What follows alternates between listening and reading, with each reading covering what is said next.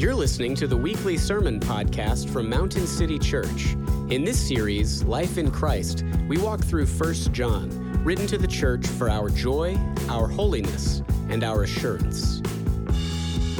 Please turn to 1 John with me. I want to back up a little bit. Again, Nate read our passage today. It's just 2 verses, but 2 massively big doctrines that are laid out in those 2 verses that, and technically, literally, we could spend one Sunday on one and one Sunday on the other, but we'll go through the 2. I think they go together the way John's explaining it, but I think it really helps us to see where John is coming from and into this passage. In fact, many folks, I know that our ESV that many of you have, and maybe if you have a different version, they actually put like verses 5 of chapter 1 all the way to 2:2 together as one pericope, one unit, one train of thought. And it's just the way that the first 2 verses in chapter 2, they are formed, and the way they say he could be looking back or he could be looking forward. I think it's a both and. So what I want to do is I'm going to read starting in 1 John 1, verse 5, and I'm going to read to 2:2, and then I'm going to pray for us, and then we will dive into what God has for us today. So read with me, or just spend some time hearing from God here. This is the message we have heard from him and proclaim to you, that God is light, and in him is no darkness at all. If we say we have fellowship with him while we walk in darkness, we lie and do not practice the truth. But if we walk in the light, as he is in the light, we have fellowship with one another, and the blood of Jesus, his Son, cleanses us from all sin. If we say we have no sin, we deceive ourselves, and the truth is not in us. If we confess our sins, he is faithful and just to forgive us our sins and to cleanse us from all unrighteousness. If we say we have not sinned, we make him a liar, and his word is not in us. My little children, I am writing these things to you so that you may not sin. But if anyone does sin, we have an advocate with the Father, Jesus Christ the righteous. He is the propitiation for our sins, and not for ours only, but also for the sins of the whole world. Pray with me. Father, we just ask for your Spirit to open up your word to our hearts. Lord, yes, we need to learn and believe something about Christ today. So, Lord, help us to understand it, but more importantly, see how it affects our everyday life, how it affects 10 minutes from now, 2 hours from now, or 2 days from now. As Tim read, we have the Holy Spirit dwelling in us. He is with us. He's with us right now. Each one of us that are born again have the Spirit dwelling in us. He is with us right now. God is with us. He did not leave us when Jesus ascended to heaven. He sent the Spirit on Pentecost. Lord, I just pray that you would help us to not quench the Spirit and allow your word to speak to our hearts today. Lord, I just ask that you would use me today to speak your word. We ask all this in Jesus' name. Amen. Again, 2 weeks ago, whenever we were looking at 1 John, John challenged us to walk in the light. And what we said 2 weeks ago was walking in the light is this idea of loving God and loving men or man or all of humanity, right? We are to walk in the light as he is in the light. And John told us that God is light, meaning there is no sin in God. He showed us his character, and then it said we are to walk in the light as he is in the light. And then he goes on to tell us that if we say we have no sin, we are liars. So he immediately, within those verses that we looked at 2 weeks ago, he's creating this tension saying, you have to walk in the light, and if you're walking in the light, you have no sin. But, oh, by the way, when you do sin, if you sin, you need to confess those sins. So he's creating this tension. And what we kind of stepped out and looked at, he's not creating the tension that the fact that if we sin, we lose our salvation or something. He's saying that if we sin, and when we sin, what we're doing is we're breaking the really close, intimate relationship with God that we can have each and every day. That's what sin does, right? The Holy Spirit is very much, the Bible tells us that we can grieve him, that we can quench the Spirit. He's very much like, if you're not going to seek me, and we feel that. We experience that. We don't feel close to God. Maybe you're here today and it's been a struggle because we didn't get to meet last week for many different reasons, many people sick and different things like that. Maybe you're like, oh man, it's been 2 weeks since I've been with the body of believers, and that's really what stirs my affections for God. And maybe you're here today and you just feel distant, or maybe today you're here because God's wooed you here. That you've never experienced God. Maybe you're watching online. You've never experienced God. But what we learned and what we saw is this fellowship. There's a fellowship that we have that can never be broken, because it's not us holding on to God, it's God holding on to us. But there's this intimacy, this daily walk. Just like whenever you sin against your brother or sister or your wife or your husband, and there's some fellowship broken. There's some intimacy broken for a period of time. Until you repent and you say you're sorry, and then you use the gospel to overcome that. So he's created this tension, but that tension doesn't need to exist because we're seeing what he's saying here. He's saying that dude, you're not going to live without sin, but you need to still strive to walk in the light. The Christian walking in the light, knowing that they have eternal fellowship with God because the blood of Jesus cleanses us from all sin. We have that eternal fellowship with him. Our sins have been forgiven. Not only the sins that you've committed, the ones you'll commit today and maybe tomorrow, and therefore and so forth and so on until the end of time, till he calls us home or he comes back to get us. Who knows?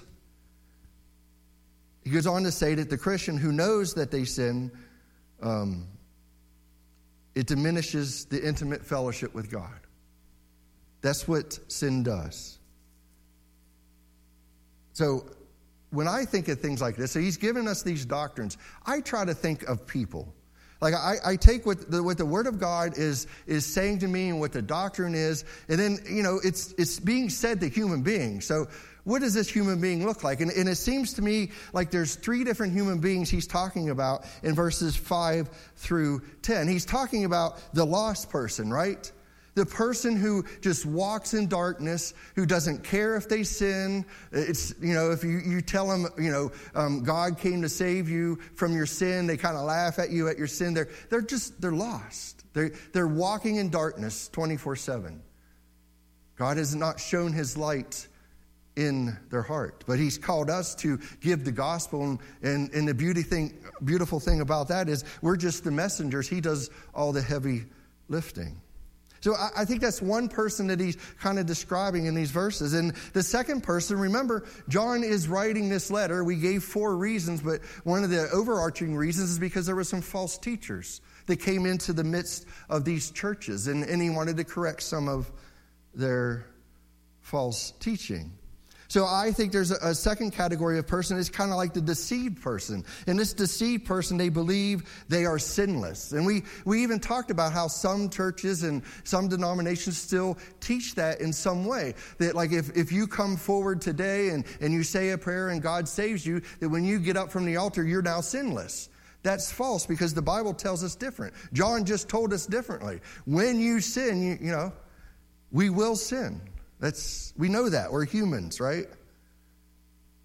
So he's kind of talking about the lost. He's talking about the deceived person. And then he's talking about the Christian, the one walking in the light, knowing that they have eternal fellowship with God because of the blood of Jesus, right? They know that. They're living that out. They're walking in that. Who know that they sin, which diminishes the intimate fellowship with God temporarily. So then he calls us to confess that sin. in the same exact way as Tim led us today. He presented some things that we might be off track on, that we've stepped off the path on, and then he gave us time to go to the Lord and repent. Now, saint, if you have spent any time this past week reflecting on sin, as John has challenged us to do, maybe you're a bit discouraged. Maybe you feel a bit guilty. Maybe you feel a bit ashamed. Maybe you have taken what John has taught us and you took it to your prayer closet, or you took it to your time with him. And he's faithful and just. He's going to reveal those things. Besides that, we have the Holy Spirit dwelling in us, and one of his jobs is to convict us of those things. Because God's purpose, his overarching purpose, is that we be holy, that we become more like Christ, right? But John has help for us. If you're here today and that's you, that there's this, well, man, 2 weeks ago you told us to start looking at my sin, and I've been doing that, and now I feel worse than I did 2 weeks ago. Well, he has comfort for you.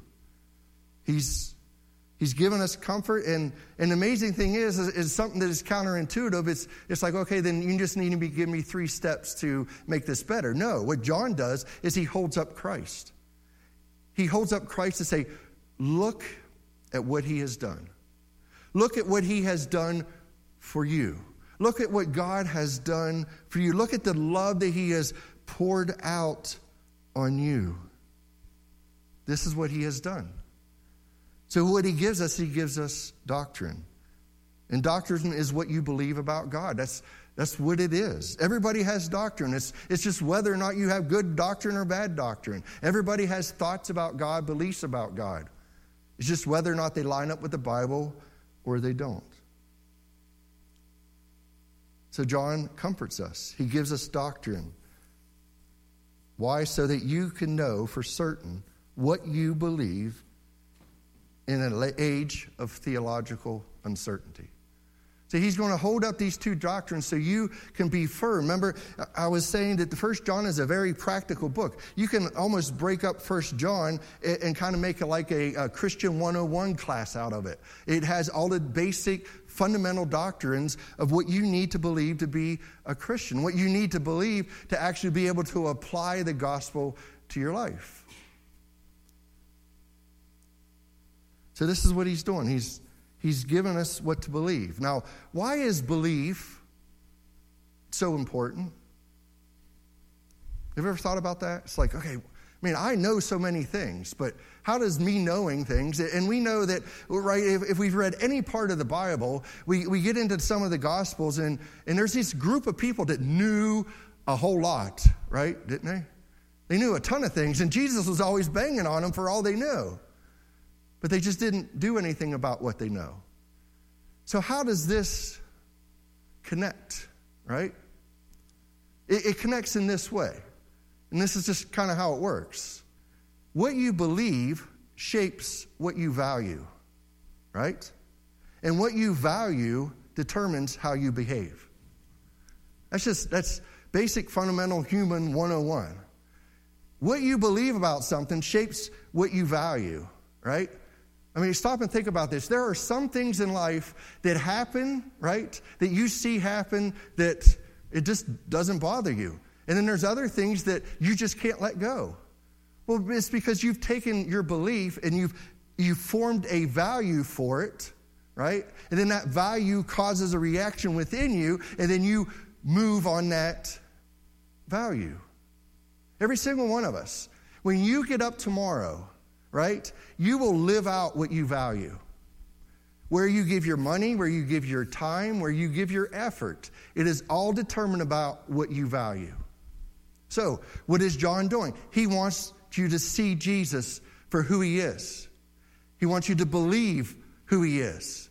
He wants you to have the knowledge of who he is. So therefore, it changes your values. So then when Jesus later on, and what we're going to look at tomorrow, and kind of Tim jumped into it because of what the passage in John says, is he's going to say, oh, if you love me, you will obey me. Oh, wait a minute here. You see how it all connects? See, he's holding up Christ so that our values change, so that when he comes along and says, go do this, you'll be like, yep, I'll go do it. That's no problem because I value what you've done for me, Christ, far more than anything else this world can give us. That's the Christian walk. That's what we're doing every single Sunday. That's what we're doing when we get together in community groups. We're taking some beliefs. So it's what I believe, what I do, and what I think. And it's forming our values. And when our values are formed, then it takes in and it actually makes us act in certain ways. This is just how humans work. We're trying to show you, and what John is trying to do is hold Christ up, give you the belief to believe in that will shape your values. So therefore, when he comes to us next week and he tells us that we need to obey, okay, we're going to see how that all flushes out. So he gives us this theological two statements in 1 John 2, 1 and 2. He says this, my little children, I am writing these things to you so that you may not sin. But if anyone does sin, we have an advocate with the Father, Jesus Christ the righteous. He is the propitiation for our sins, and not for ours only, but also for the sins of the whole world. See, we see John's heart here. We see John as a pastor, as, he's up in his age, 70 or 80 years old, and he's writing to these folks that are kind of going sideways a little bit because of this false teaching, and he wants to reassure them. He wants to put his arm around them as a pastor, and that's why he says, my little children. Do you hear his heart there? I am writing these things so that you may not sin. I'm writing these things so you may not sin. Remember, whenever we started 1 John, one of the four things that we talked about was that the reasons why he was writing this is so that you may be holy. This is just another way of saying that. So that you may not sin. So it's funny that he's saying, my little children, I'm writing these things so you may not sin. Let me tell you who Jesus is. That's just counterintuitive, isn't it? It seems to be. It's not for the Bible and the gospel. If we're holding Christ up and we're seeing Christ for who he is, it'll change our values, which changes our behavior. It's just the way humans work. A commentator wrote it out this way, that verse 1. I think it's helpful. He says this, I am writing these things so you won't regard sin as an inevitable part of the Christian life, and so you won't presume on Christian liberty by thinking sin is no big deal. So he has the two sides there, the legalism and the licentiousness. It's the idea that you have an advocate, right? If you do sin, there's a fix for that, right? And then also that, hey, sin is a big deal. You're sinning against a holy God. So he's kind of showing that. So John has made it clear that in this life we cannot be sinless. He's made that clear to us so far, right? That we're not going to be sinless, right? But he does believe we can sin less because we are now in intimate fellowship with the Father and his Son, Jesus Christ. So we're not going to be sinless, but we can sin less, right? We can sin less. Again, we're going to sin until we're brought to glory or Jesus comes to get us. So what do we do when we sin? And what we do with our sin kind of shows us whether or not we're maturing as a Christian or not. I like the idea whenever you say a mature Christian, if I'm looking for a mature Christian, I'm looking at someone that is moving towards Christ. That would be my definition of a maturing Christian. It's someone that's moving towards Christ. They haven't arrived. I mean, if you meet a Christian and you think that they're all wonderful and like, oh man, that person is so far down the road than me, but yet they've stopped, well then they're no longer a mature Christian because mature Christians are always moving towards Christ. They've kind of stunted their growth a little bit. And what does he say? He says, what do we do when we sin? 1:9 tells us that we confess our sins. And John adds in 2:1, we flee to the Savior. Why? Because he is our advocate before the Father. we flee to him. We run to him. When we sin and the Holy Spirit brings it to light, or maybe another brother and sister brings it to light, or we open up Scripture and it's brought to light by the Spirit and his word, what do? Do we run and hide like Adam and Eve did in the garden? Or do we run to the cross? Do we go to the cross and ask for forgiveness? It's a big difference in how you're living out your Christian walk. Now, the word advocate is the Greek word paraclete or parakletos, which is why we read those passages in John, because it's the same word used for the Holy Spirit. I'm going to give you an advocate. I'm going to give you an helper. When I ascend to the right hand of the Father, right, Jesus said, I'm going to send someone to help you. I'm not going to leave you as orphans, he even says. I'm going to send someone. The word occurs 5 times in the New Testament. 4 times, again, it refers to the Holy Spirit in John 14 through 16. And then also in this one time, it refers to Jesus Christ, the righteous one. He is our advocate. He's our advocate in heaven right now. Right this minute, right this second, from now until he comes to get us again. He is our advocate. That is a wonderful and glorious truth. The word advocate means helper, one who is called to come alongside in a time of need. He is our advocate. He is the cleanser of sin, the forgiver of sin, and the helper when we do sin. Think of the courtroom scene. This is just one way to kind of think of what's happening. And again, all illustrations fall short at some point. I know that. But just think of the courtroom scene. There's at least 4 people involved, is there not? The judge, who is God the Father. The prosecutor, who is Satan. And I get this from Revelation 12:10. Listen to what Revelation 12:10 says. And I heard a loud voice in heaven saying, now the salvation and the power and the kingdom of our God and the authority of his Christ have come. For the accuser of our brothers has been thrown down, talking about Satan, who accuses them day and night before our God.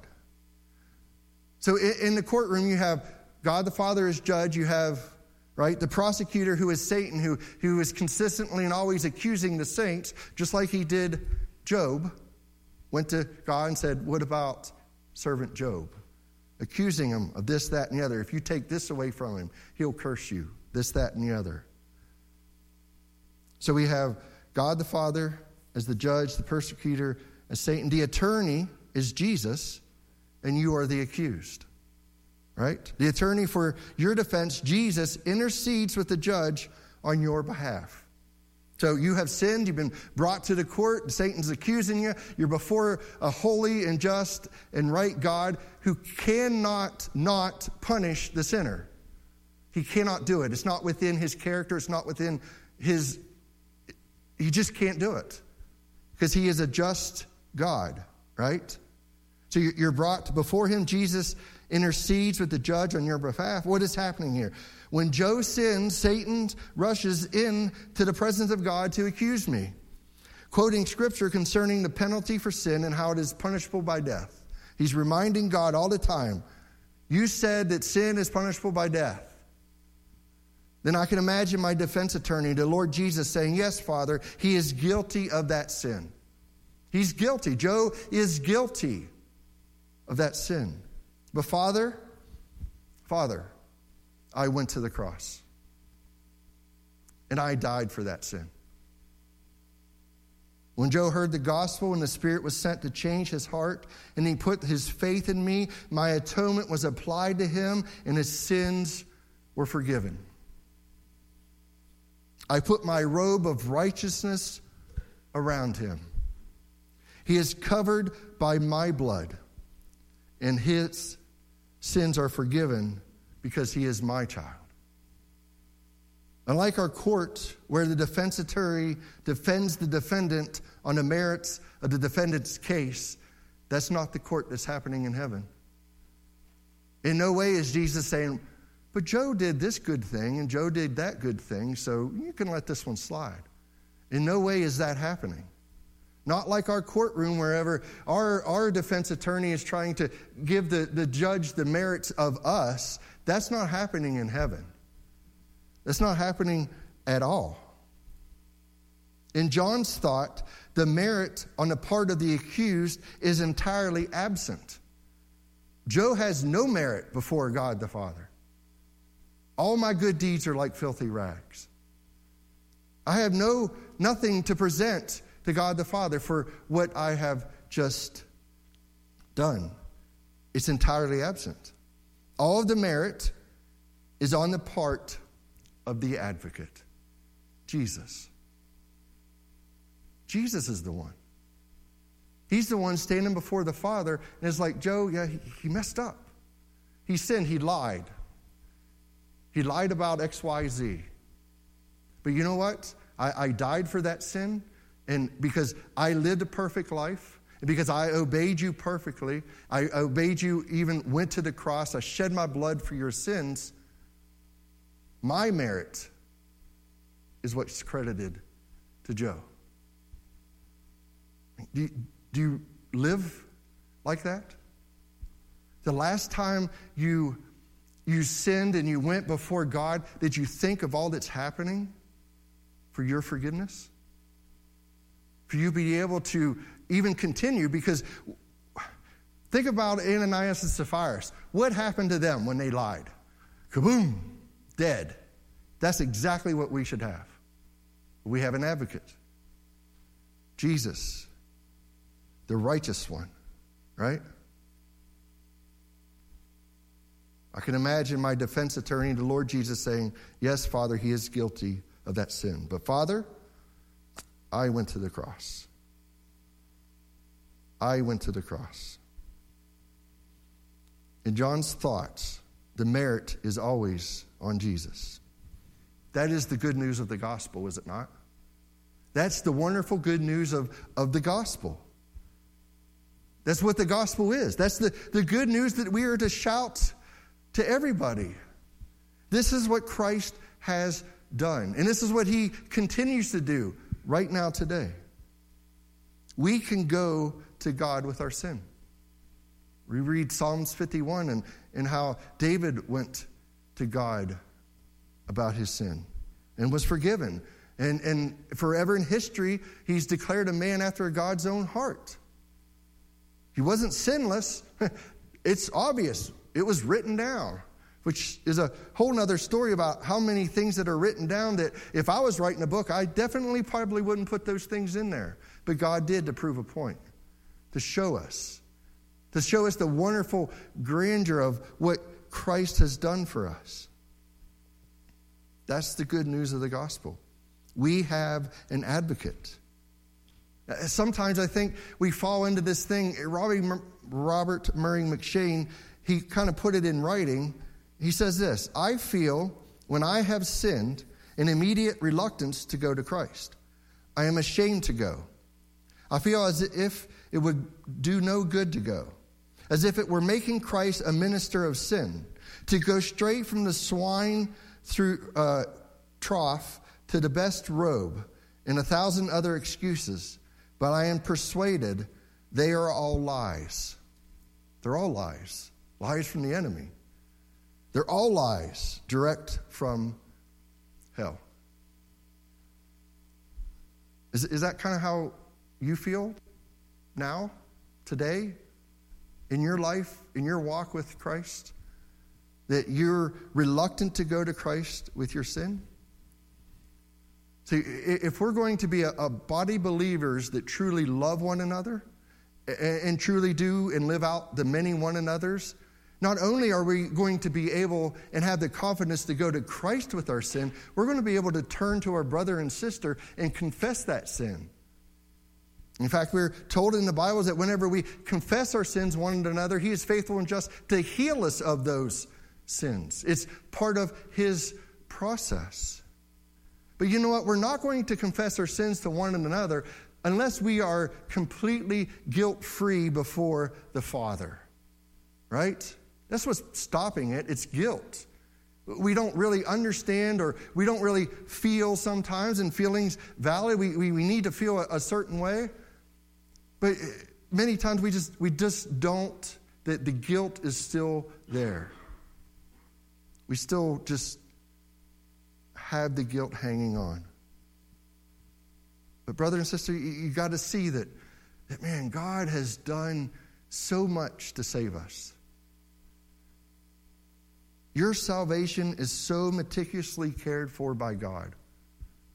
You stop and think about that? We have a helper in our heart, the Holy Spirit. He sends the Holy Spirit to dwell in us when we are born again.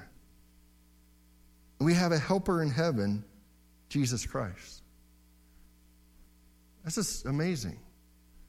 I mean, you stop and think about this. He saves somebody, and then he changes their values so that then what they do is they live in such a way that they see that somebody that does not know God is going to hell, where there's weeping and gnashing of teeth. It's going to be far more worse than any hell that this earth can produce. And when they see that person, they love them and because of the love of Christ in them, and they tell them what Jesus has done. And as they are telling them what Jesus has done, the Holy Spirit is sent to change their heart so that they may trust in Christ. And as the Spirit is dwelling in them, they have this advocate that is consistently and constantly up beside God the Father, advocating for all that we do and all that we mess up. It's amazing. We don't deserve any of it. But it just shows that he loves his children. He loves those. He loves us. Paul lays it out in Romans 8 this way. We have an intercessor in our hearts, right?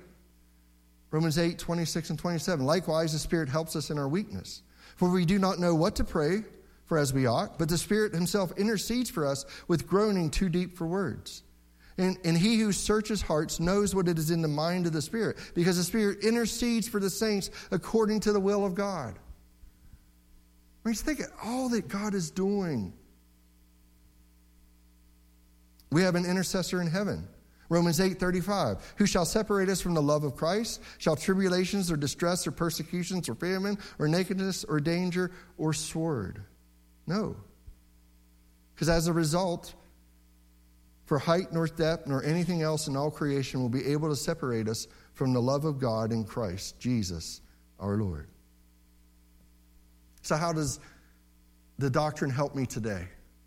How is knowing and believing and trusting in that I have an advocate before the Father help me today? I've already kind of hinted on it a little bit. It's the only way to get rid of the guilt.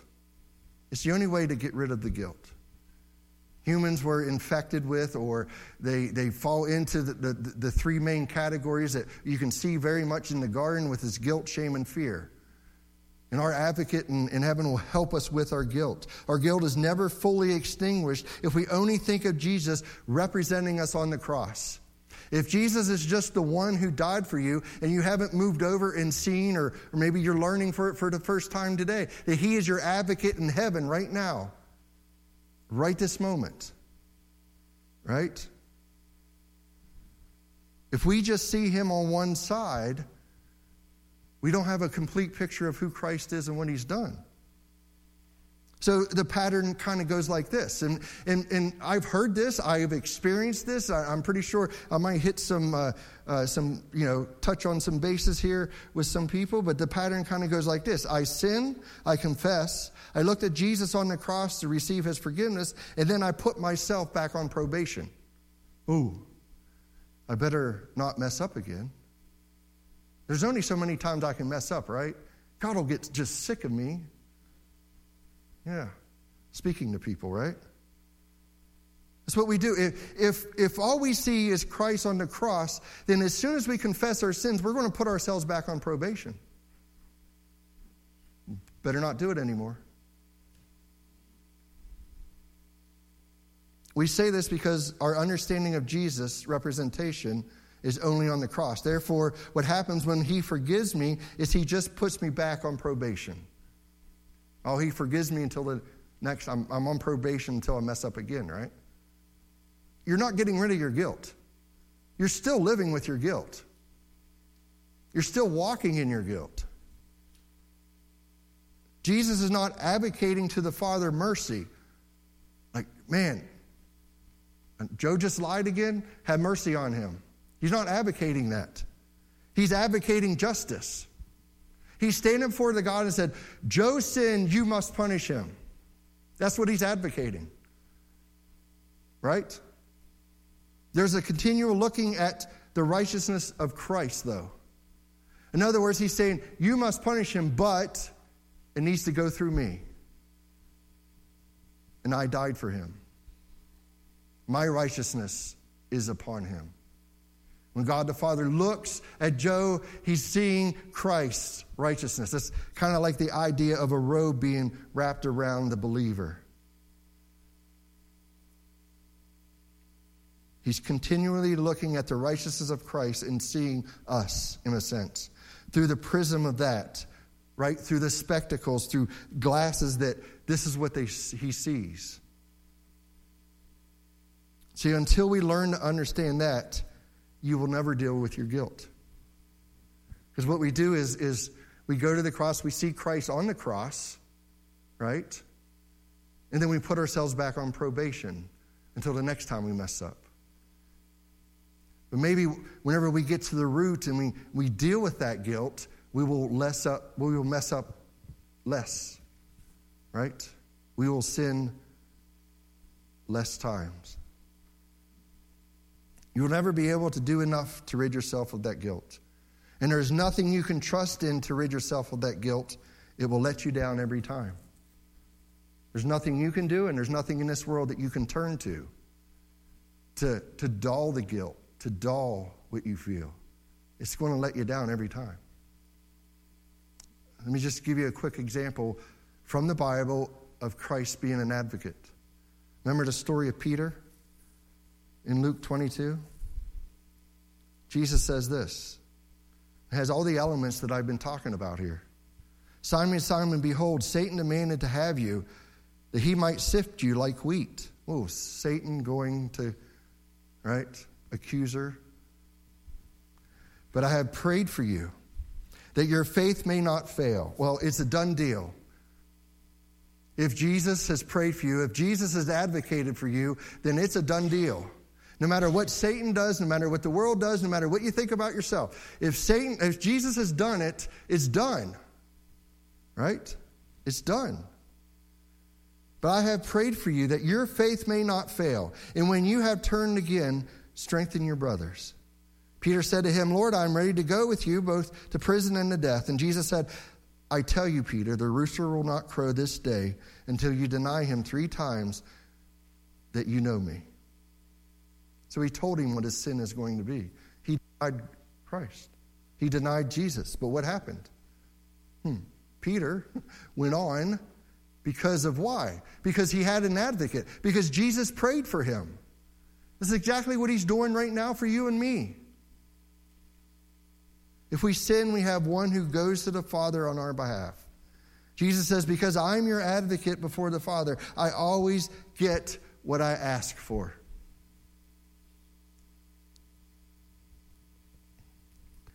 He has an infallible case.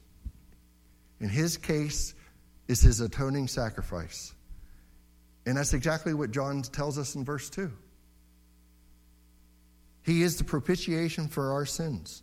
And not for ours only, but also for the sins of the world. This word propitiation is not a word you will see used much outside of the Bible, but nevertheless, it is a very, very important word. The word carries the idea of satisfaction. Remember, I said that Jesus is before God the Father advocating for justice, right? And he's also saying, guess what? I've satisfied that justice for Joe. I've satisfied that justice for Scott. I've satisfied that justice for any one of us that are in Christ. I've satisfied it. I'm their advocate. I'm the righteous one. Jesus Christ, by his bloody sacrifice on the cross, satisfied God's holiness and turned away his righteousness, wrath from sinners. Remember, John already said God is light. So if we are going to be in the light, we need to be without sin. And this is how we can accomplish that. It's through Christ's righteousness. This is how we walk in the light, how we walk in love. It's because as God the Father sees us, although we may stumble and fall here, there, and many times or a few times or whatever, he's seeing Christ instead of our sin, because he's advocating before the Father saying, no, yes, you need to have justice. You need to bring justice, but I've satisfied that justice. That's what propitiation has the idea about. The wrath that signifies God's judgment that should have been experienced by sinners was experienced by Jesus on the cross. The wrath that was poured out to him. My God, why have you forsaken me? He took the penalty that we deserve. All this was done to accomplish God's purpose. 2 Corinthians 5:19 says this, that is, in Christ God was reconciling the world to himself, not counting their trespasses against them, and entrusting to us the message of reconciliation. It's his purpose.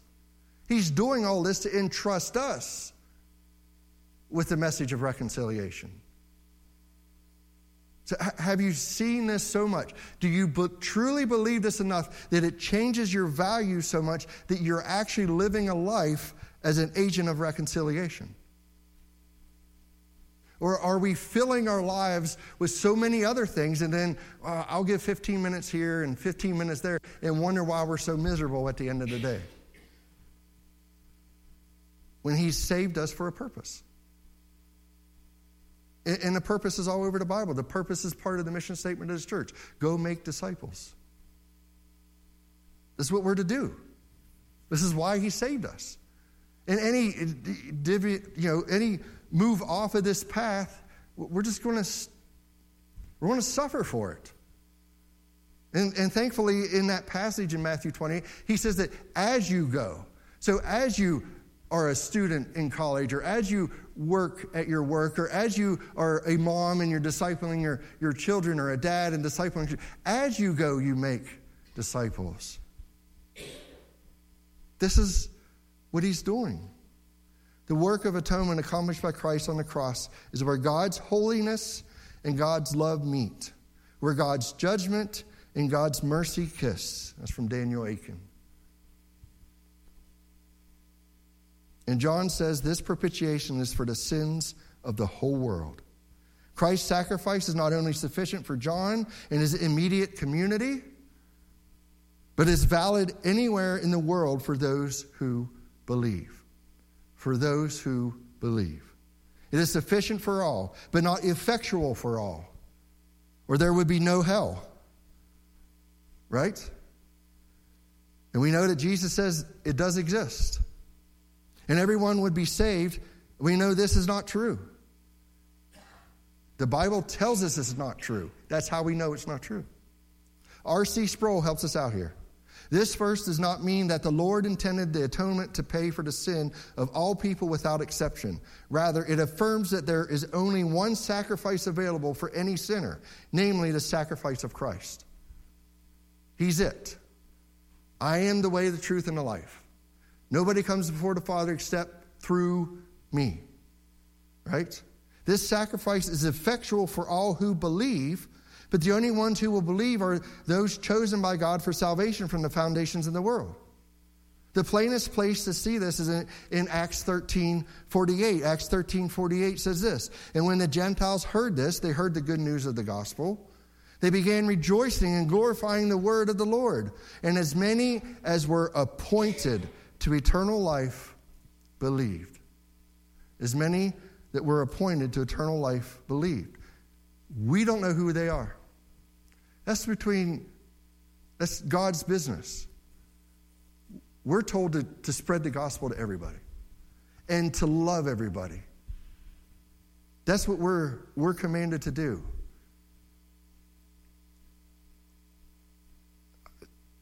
Can you rejoice and glorify God today?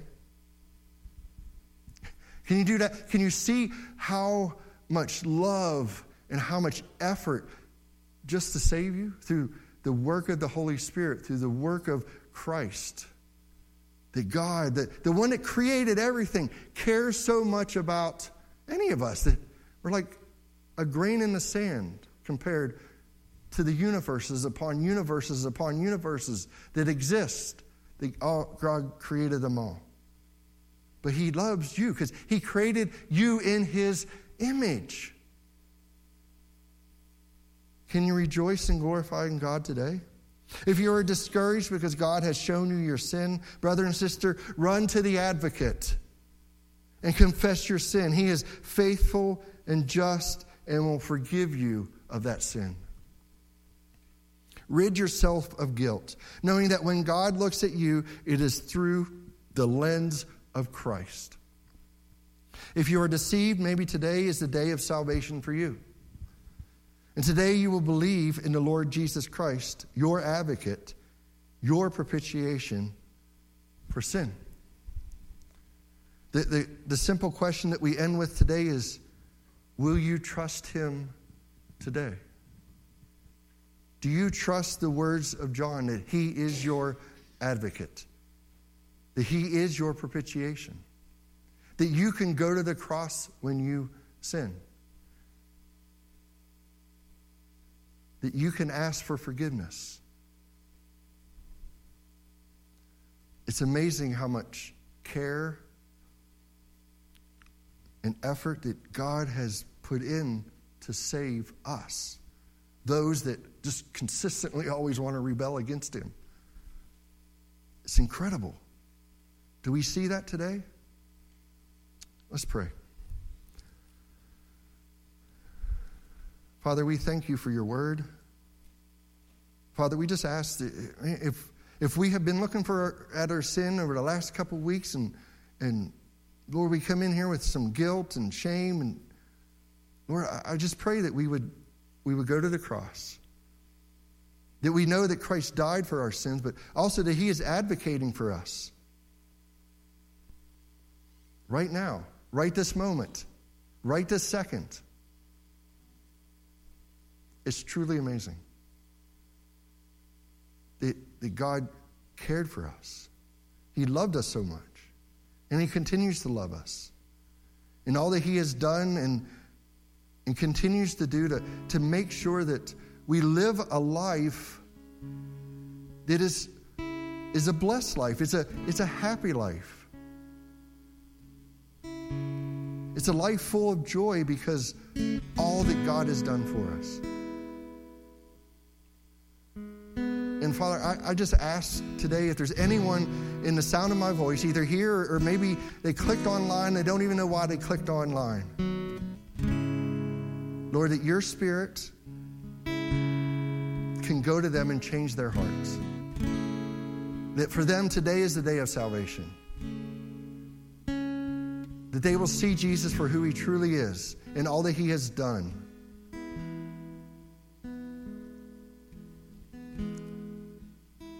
That we will stop trusting in the things of this world and begin trusting in Christ and all that he has done. Father, I just pray for that person. I pray that you would send the Spirit to save them. And Lord, for us who have been battling or have been walking with the Lord for a while, Lord, I just pray that we would see the other side. Not only that you died and your blood covers our sin, Lord, but you are right now advocating for us, that we don't have to put ourselves back on probation, that we consistently think, when is he going to be done with me? Just because I keep stumbling and sinning. Well, he's never going to be done with you because we have an advocate who is just waiting for the day that he gets the word to come back and get all of us.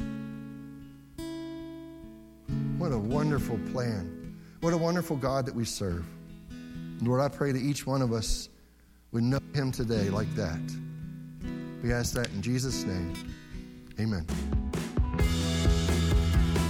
Thank you for listening to the weekly sermon podcast from Mountain City Church.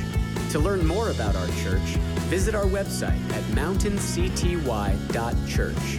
Thanks again, and may the Lord bless your week.